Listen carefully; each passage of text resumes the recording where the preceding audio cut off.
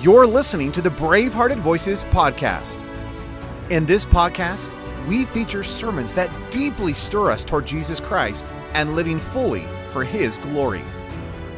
As you listen to this powerful collection of communicators from yesteryear, it is our desire that you be stirred to live a life fully given to Jesus Christ and discover a Christianity that actually works.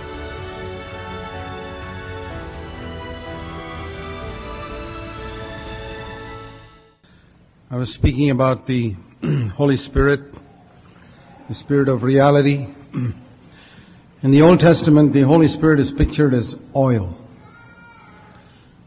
The oil that made the lampstand burn in the tabernacle. And the priests had to make sure that the oil was always there. You know, in the parable that Jesus spoke about His second coming, it was the lack of oil in the lamp, in a vessel, that prevented some virgins from being ready for His coming. They were virgins, but there was the difference between the wise virgins and the foolish virgins was just this. There were two, three things that were common about all 10 virgins. They were all virgins, first of all, which means they were not. It's not 5 virgins and 5 harlots. 10 virgins, and all 10 had a lamp that was burning. We know that all 10 lamp was burning because when the bridegroom came at midnight, what the 5 foolish virgins said is, "Our lamps are dying out." It's not that they were never burning. They were burning, but they were dying out. And that external light speaks of what Jesus said, "Let your light so shine before men, that they may see your good works, your external works, and glorify your Father in heaven." So the lamp speaks about our external testimony. So here were virgins, all of whom had a good external testimony, like most people in the church. But virgins who have a good external testimony, 5 of them were not ready for the coming of Christ because they lacked something. 5 of them in their garments, maybe in a pocket in their garments, they had a hidden flask of oil. That was the only difference. They had a hidden life, which the other 5 didn't have. And that's what ensured that their lamps would still be burning when the bridegroom came. So, what the Lord was emphasizing there was again the hidden life before God, not just the external testimony. That your external testimony does not necessarily make you ready for the coming for the Lord. And He answered and said to those 5 virgins in Matthew 25:12, "I do not know you." What does that mean? I do not have that intimate personal relationship with you. See, knowing is a word used in the Old Testament for the most intimate relationship in marriage. Adam knew his wife. It's speaking of that close, intimate relationship between a husband and wife. And spiritually, it speaks of a close, intimate relationship with Jesus in secret. Adam knew his wife. You read of different people who knew their wives. It's always in private and secret. It's that secret knowledge, Jesus knowing me spiritually, very intimately. He says, "I didn't know you that way. You did a lot of things for me, but I didn't know you intimately. You didn't have an intimate walk with me in secret." So Jesus said, be on the alert. And this light is also described in Revelation 1. The lampstand, He said, is the church. So the ultimate goal of the Lord, of the Holy Spirit, is to bring together a whole lot of people who are gripped by this challenge of this inner life, who want to have a vessel, a flask full of oil, to bring them together and make them one in a church, and not just individuals who have an inner life. I think that's part of what is meant in 5 virgins and not just 1 virgin. It's not just 2 virgins, 1 missed, and there were 5 wise virgins, and they were meant to be one. A picture to me of a church, of people, of a number of people who had this inner life, who were together ready for the coming of the Lord. And that is God's ultimate goal. The ultimate goal of God in this day and age is to build a church, not a bunch of holy individuals, even if they have an inner life floating around here and there, but holy individuals who come together, 5 of them or 10 of them, wise virgins with flasks of oil in their hidden life, who come together and are a corporate testimony for the Lord. And this is where many people haven't understood what the church is all about. The main thing that the church needs is that flow of oil that keeps it burning all the time. Turn with me to Luke's Gospel, chapter 11.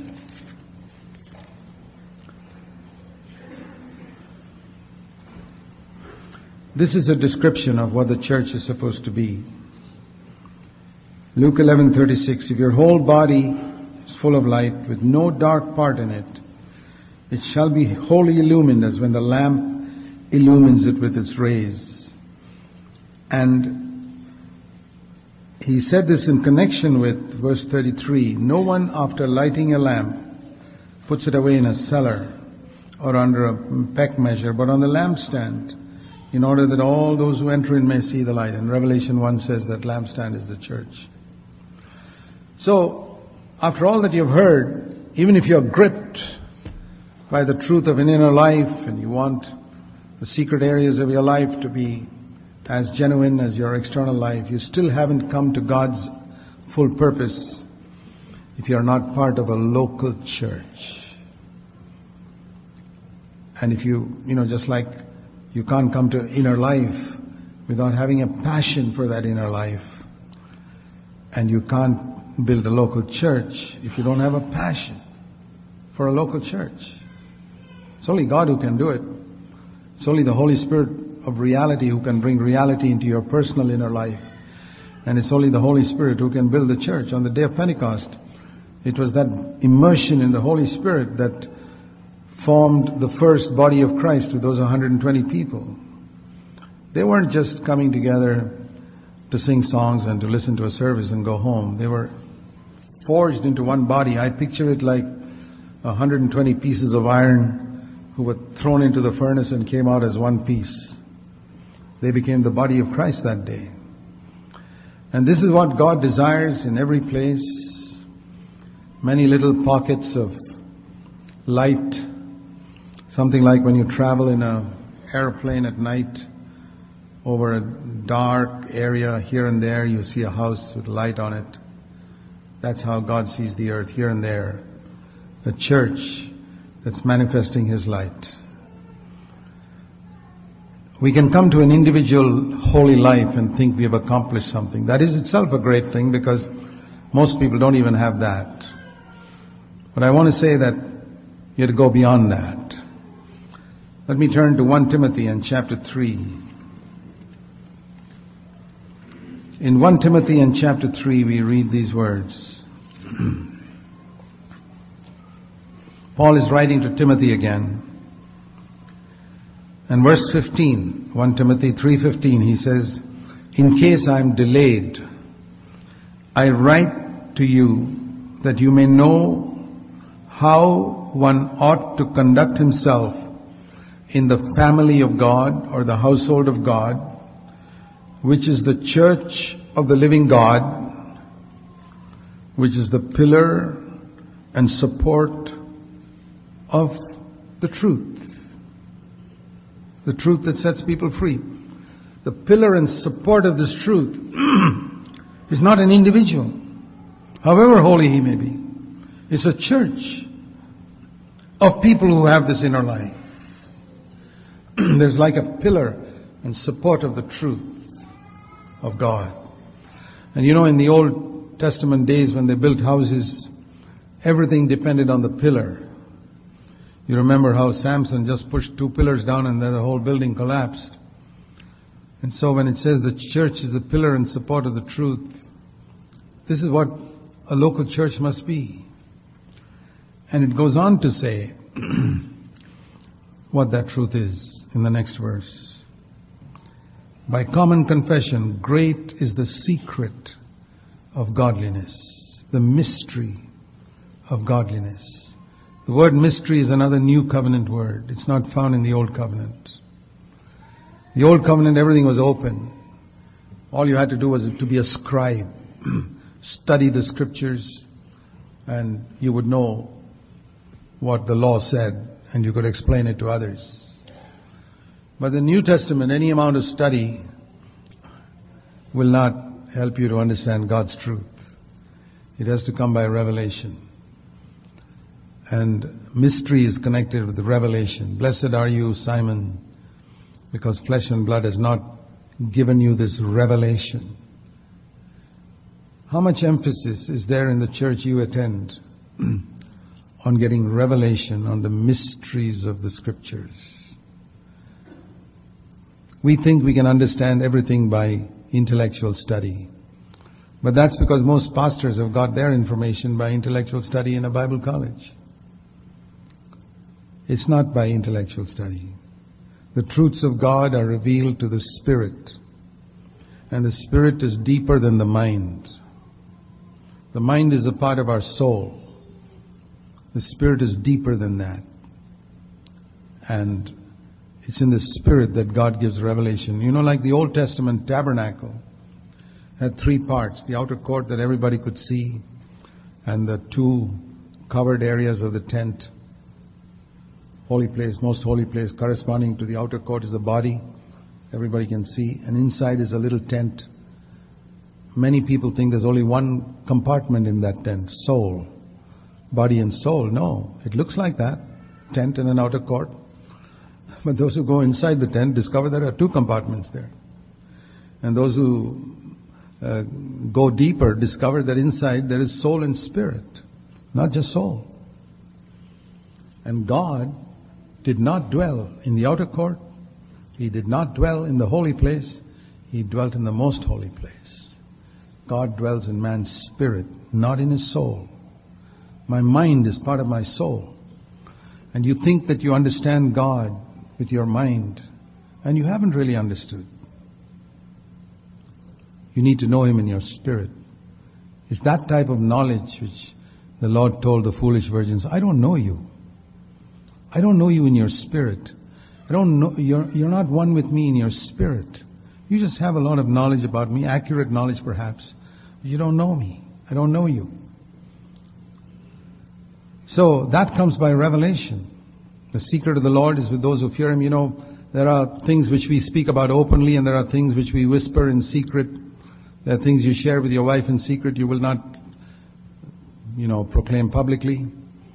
And there are things that the Lord reveals to His bride in secret which are not public knowledge. Forgiveness of sins that everybody knows. Immersion in the Holy Spirit. Everybody knows that it's open.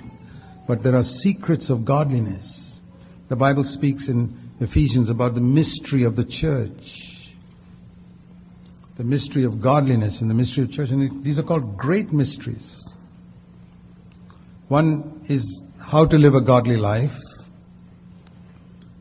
And that is through seeing Jesus in our flesh, tempted like us, but yet pure in His spirit.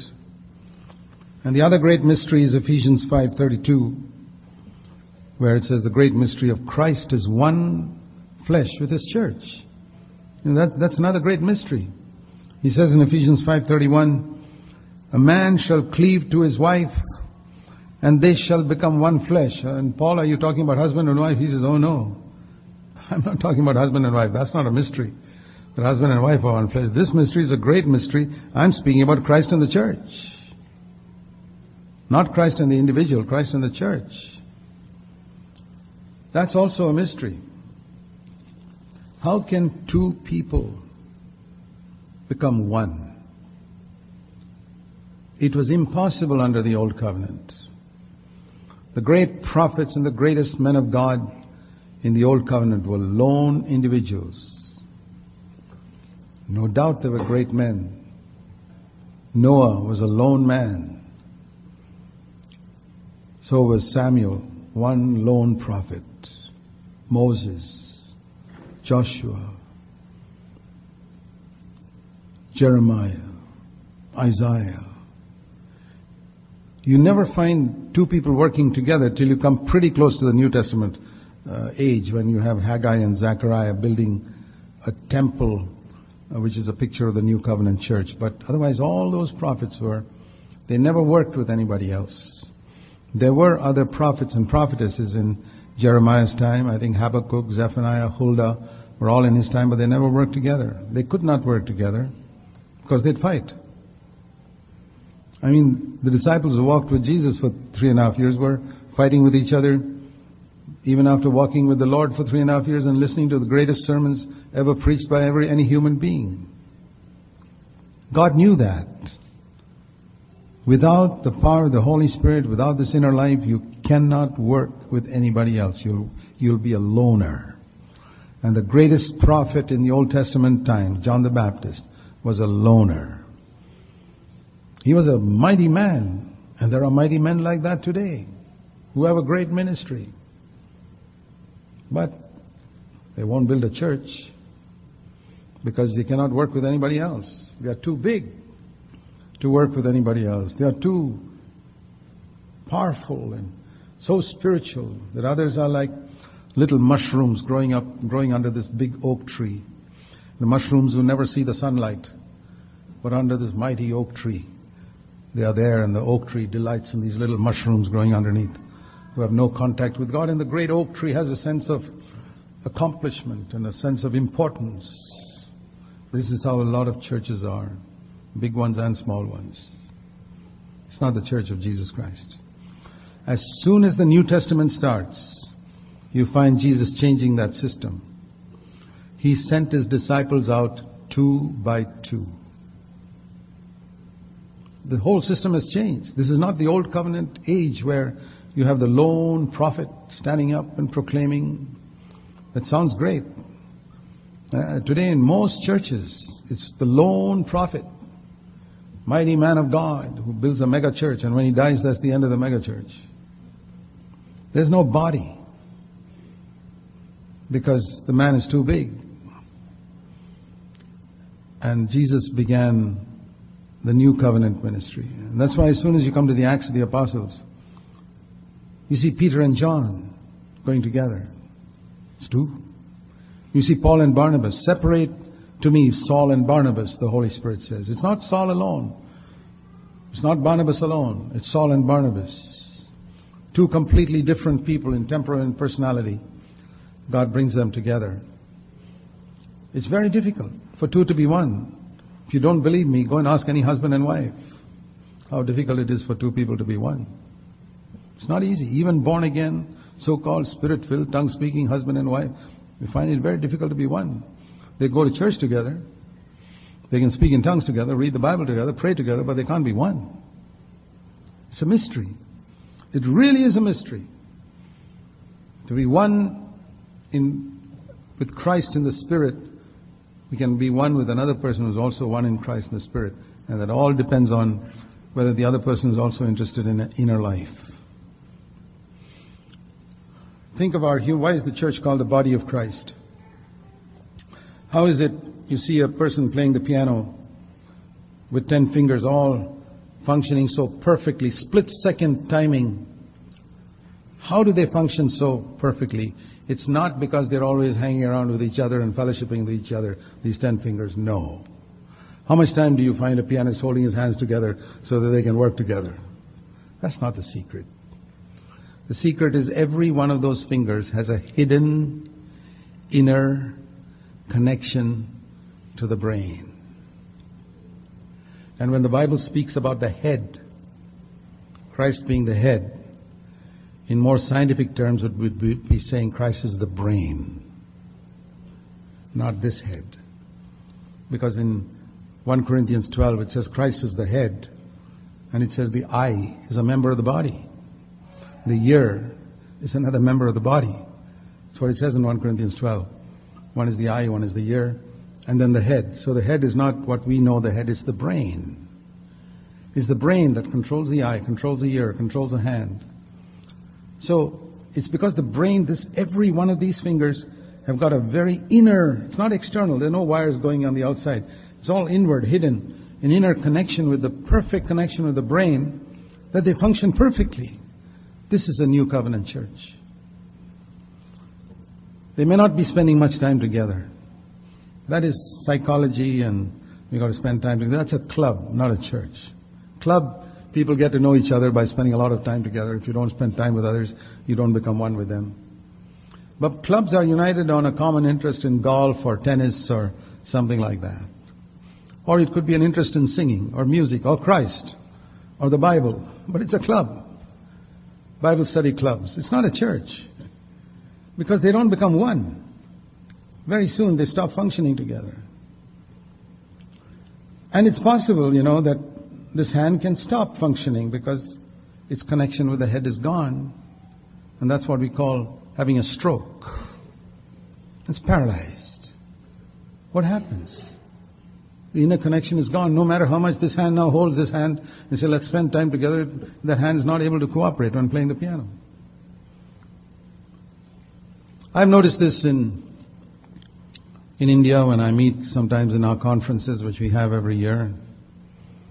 I may not have seen a brother for a long, long time. And then I see him at a conference and it's almost as though we've been together every single day. It's immediate, intimate fellowship. And what's the secret? There, 800 miles away from where I live, he's been walking in the light with the head, according to the light he has had. And I have been walking in the light I've had all those months, and then we meet together.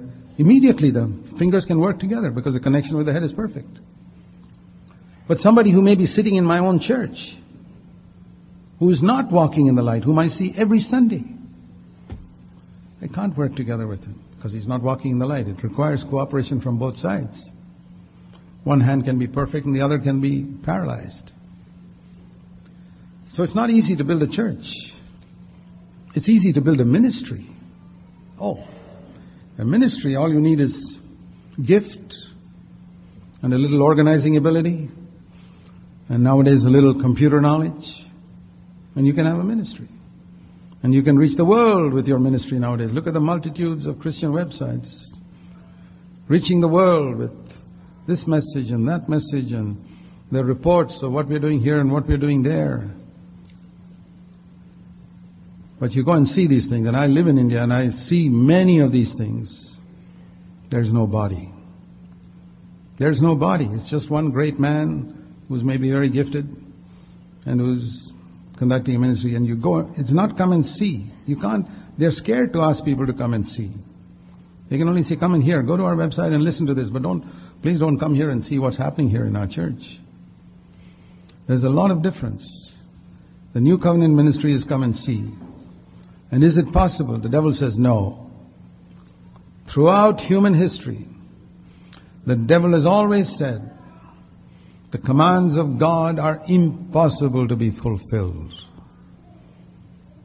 And Adam and Eve agreed with the devil. Yes, even a small thing like don't eat of the tree of good knowledge of good and evil. It's impossible to be fulfilled. Throughout history, it's been like that. And then finally, Jesus came and exposed the lie of the devil and said, God's commands can be fulfilled. Every one of them. Every single one of them. And he lived to demonstrate it. And he could say, come and see. And then on the day of Pentecost, that was the first body of Christ. And then on the day of Pentecost, another body of Christ was formed.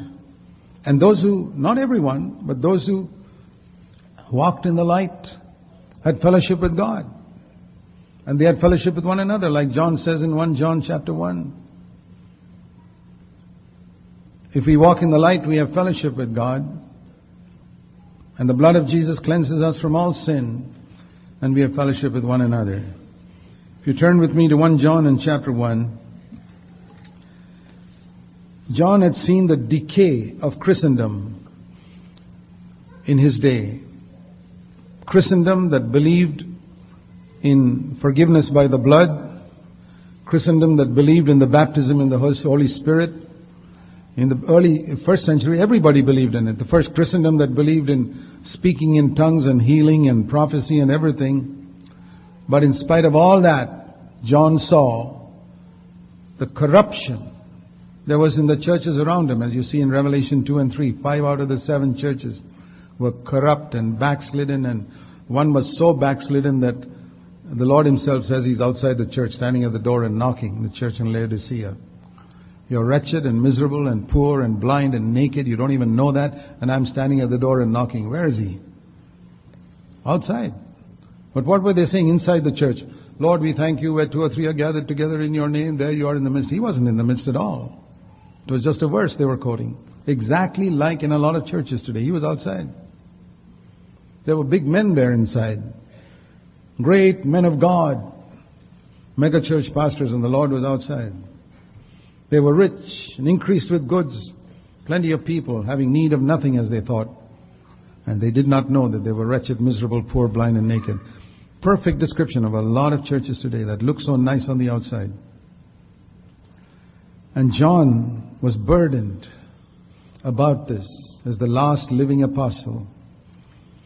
And he wrote a message to the Christians of his time. And it's very interesting when you read 1 John, this burdened apostle writing to that condition of the churches in his day, very similar to churches in our day. He does not speak one word about the gifts of the Holy Spirit. He does not speak one word about healing. He does not speak one word about wealth or supernatural miracles, nothing. He speaks about the life of Jesus. He says so many times, remember Jesus came in the flesh. He lived here like us. And if you say you're a Christian, 1 John 2:6, you must walk as he walked. Even if you'd never do the miracles he did, you must walk as he walked. Live as he lived. And what does he speak about in his introduction to 1 John? He says, folks, there's a life that we saw. I saw it. I touched it. I handled it. My eyes saw it. My ears heard it. It was a life which was eternal, which had been with the Father from all eternity, and it was manifested in human flesh. And I touched it. And we can bear witness, 1 John 1:2, to that eternal life which was with the Father and was manifested to us. And that which you have seen and heard, we proclaim to you, that you also may have fellowship with us, that we can function together, so that because our fellowship is with the Father and His Son, Jesus Christ. So there are 2 words that come through in those 3 verses: life and fellowship. Eternal life and fellowship. So you see, John is talking about something that happened before Genesis 1 verse 1. Long before Genesis 1 verse 1, long before the angels were created, there was only God, Father, Son, and Holy Spirit. There was no tongues, no healing, no doctrine, nothing there. But there was life, eternal life, and there was fellowship between the Father, Son, and Holy Spirit.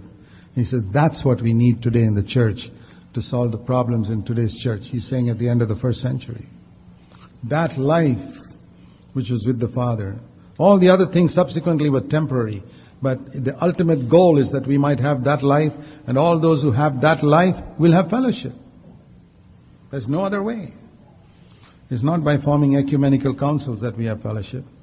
It's not by having a committee to resolve our differences that we have fellowship. That's all superficial. It'll die out in pretty soon. But it's that life. If you have that life and another brother has that life and you're gripped by that life as the most important thing, if you see that all of Hebrews 11, God has provided something better, which is the life of Jesus, then you will discover that what John says in 1 John 5:3, His commandments are not a burden. He also exposed the lie of the devil. As I said, the devil said for so many years, you can't keep the commandments of God. It's impossible. Look at the number of believers today who say that. Rejoice in the Lord always. It says that in Philippians 4:4, but you can't do it. Nobody can do it. It's impossible. That's what the devil's been saying since Eden. Be anxious for nothing, impossible. 2 Corinthians 2:14, thanks be to God who always leads us in triumph, impossible. 1 Thessalonians 5:18, in every situation give thanks. Some situations, yes, every situation, impossible. Philippians 2:14, do everything in your life without ever grumbling, without ever complaining. Everything without complaining, grumbling, impossible. John, you don't know the realities of 21st century life. It's an old tale the devil's been telling man since the Garden of Eden. Jesus came and said it's a lie. God's commands are not a burden. And he had people like John who also said, I've walked with God 65 years, John says. He was 95 when he wrote that letter. It wasn't just a young upstart who got all excited after 1 week of being converted and saying God's commands are not a burden. This is a man who's walked with God for 65 years as a spirit-filled man and says God's commands are not a burden. And I want to say to you, my brothers and sisters, that is the testimony God is looking for. And where God finds individuals like that who are gripped that what God has said in the Word is true, He can form them together into a church. A living church. A body of Christ. It may not be very large. God may make it large, but it'll be. And what happens when a living church forms like that, and we have discovered that through the years in India, just like the devil got into Judas Iscariot, there was one corrupt person in Jesus' church. We can say that out of 12 members, one was a hypocrite. 8% of Jesus' church were hypocrites. That's 1 out of 12. You can't make a church better than that. The devil will infiltrate your church, and I've seen that happen in our churches too. The devil will bring along somebody's brother, somebody's sister, and someone else who are not gripped by the same truth. They come to them and say, hey, this is a good church to be a part of. But they're not gripped by the life of Jesus, and we can't drive them out. But so what I've discovered through the years is in the midst of this congregation called the church, there will be the church in the church. And I've come to see that churches today are like, I've seen that in our own midst. There's an outer court. There are people who are interested in two things in the outer court. The altar and the laver. Calvary and water baptism. That's it. We got it. We are on our way to heaven. Then there are some people who go a little further into the holy place where it's a picture of a life baptized in the Holy Spirit, where the light is burning. We want to be witness to others about Christ. We want to be witnesses to Christ, to bring people to Christ. And there's an altar of incense. We want to pray. We want to get people to pray and pray and pray. And then there's the altar of showbread. There are three things in that holy court. We got to preach the word, brother. We got to teach the word, and we must pray, and we must witness for Christ. But there's another life inside the veil, which comes only through the rending of the veil, where God dwells. And there, it's a lonely life. It's one with God. There we worship. We're not busy with activity, lighting the lamp and burning the incense and putting the bread on the table. It's worshiping God. And people who are bored with God would like to get back into the outer court and do something for Him. People say, what are you doing, man? Do something for God. Jesus taught us to pray, Father, thy will be done on earth as it is done in heaven. How do you think the will of God is done in heaven? Do you think the angels are running around trying to do something for God? I don't think so. They're waiting on God. They're worshiping Him. And when God tells them to do something, they do it. Gabriel, go down to Nazareth and give this message to that young girl, Mary, there. Or earlier than that, go down to Zechariah down there in the temple and give him this message and come back. They do that work and come back and continue to worship him till he tells them the next thing to do. And with those little obediences to small commands of God, they accomplish a lot more than all the hectic activity of carnal Christians. That's what I discovered very early in my life. I saw very few people in my life, just 2 or 3 I had seen. When I looked at their ministry, how they planted churches, I said, Lord, there seems to be something about them. They just don't run around doing something or the other. They listen. And they do what you say. And wherever they go, there's a church planted. And I said, Lord, this is the way to do your work in these days. To listen, to be a worshipper. Thou shalt worship, Matthew 4:10, and then thou shalt serve. Today a lot of people are serving who don't worship. And most people don't even know what worship is. What we call worship in our Sunday morning, by the way, is not worship at all. It's praise and thanksgiving. If you don't believe me, look at the words. Thanking God for what He's done. Praising Him for who He is. That's great. I'm not against it. But there are 4 steps in our fellowship with God. The first is prayer. Asking God for something. The second is thanksgiving. Thanking Him for what He's done for us. And the third is praise. Praising Him for who He is. And almost all our singing is in these 3 areas. Worship. That's an altogether different thing which most Christians don't know anything about. I think one of the last Christians who spoke about it in evangelical circles was A.W. Tozer. Hardly anybody speaks about worship after that. It's all activity, activity, activity. We've got to reach the heathen and we've got to help the downcast and go here and go there. Thou shalt worship and then thou shalt serve. That was the order that Jesus gave in Matthew 4:10. And worship is going through the veil into the most holy place. That veil symbolized, Hebrews 10:20 says, the veil symbolized the flesh of Jesus that was rent when His will was constantly denied, as He denied His will for 33 years. The veil was rent and the Lord said, this is the way, this is the new and living way, Hebrews 10:20, that Jesus inaugurated for us. And there, in the most holy place, those who get there and want to live there, build the church of Jesus Christ. There'll be very few.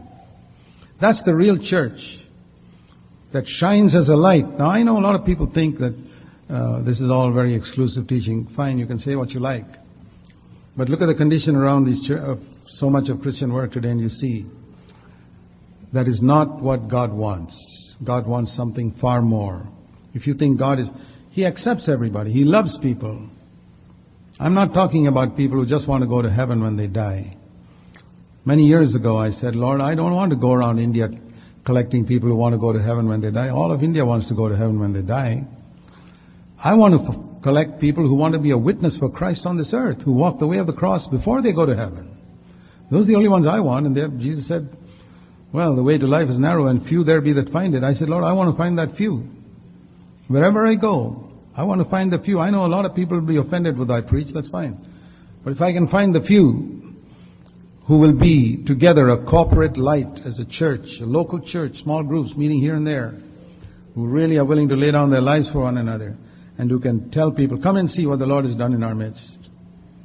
There may be gifted people there, but they're just ordinary brothers, along with others who have other gifts.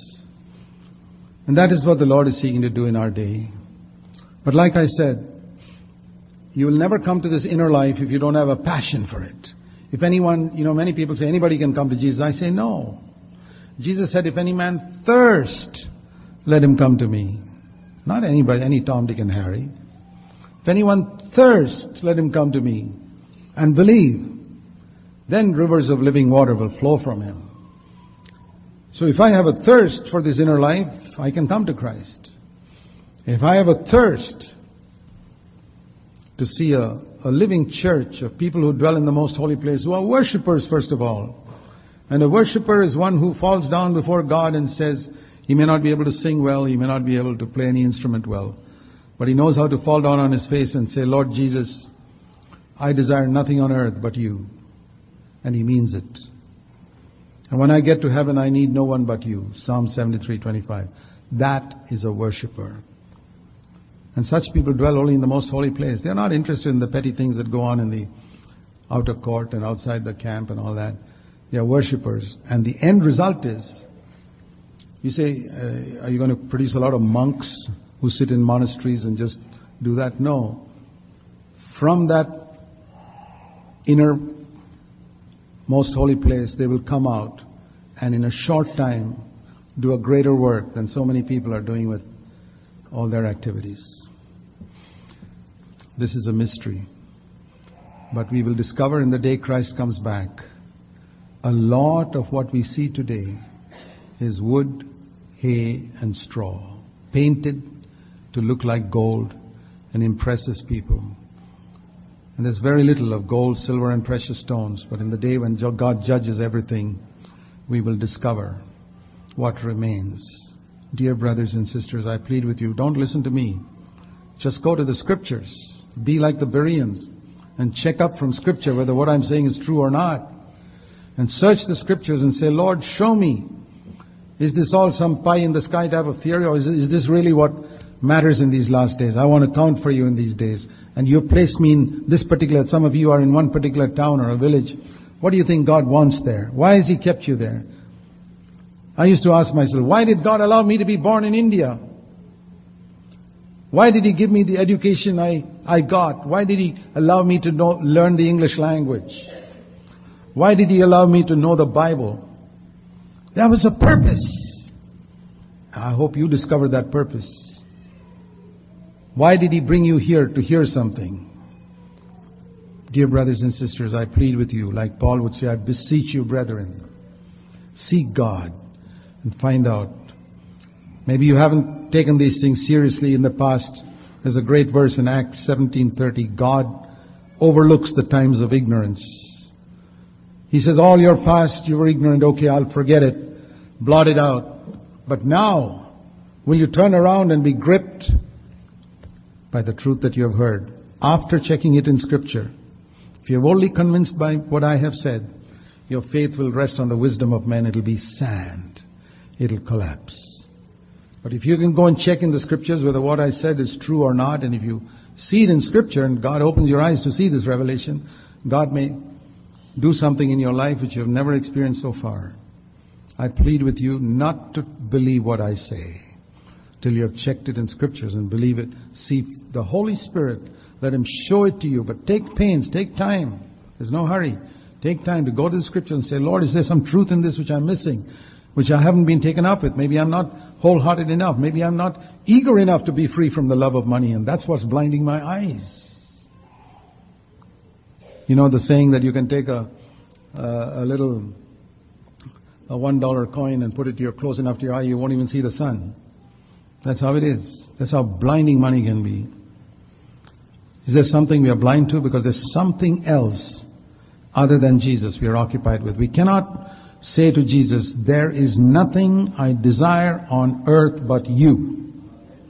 There's no one on earth I desire but you. I am willing to offend my father and my mother and my wife and my children and my brothers and my sisters in the church and my pastors and my elders. I want to please you, Lord, 100%. They will discover the truth. I pray that you'll be one of them. Let's pray. Our Heavenly Father, as we bow before you, we know that you're calling us to radical discipleship and to build the church. You said, I will build my church and the gates of hell will not prevail against it. Lord, we pray that you will really build and plant local churches in many parts of this land from which these dear brothers have come, taken all the trouble to come here and hear. I pray that you will give them the faith in their heart that weak as they are, you can do it through them because of your word which says, my strength is made perfect in weak people. Help us all to experience that, we pray. In Jesus' name, amen. Bravehearted Voices is brought to you by the Ministry of Deeper Christian in partnership with Ellerslie Discipleship. Our passion is to help you grow spiritually by providing Christ-centered resources, discipleship, and training in the Word of God and the victorious life of Christ. Our agenda is to bring back the stuff of old, the sort of Christianity that is lived out with the gusto of heaven and actually and practically works. For more, visit braveheartedvoices.com.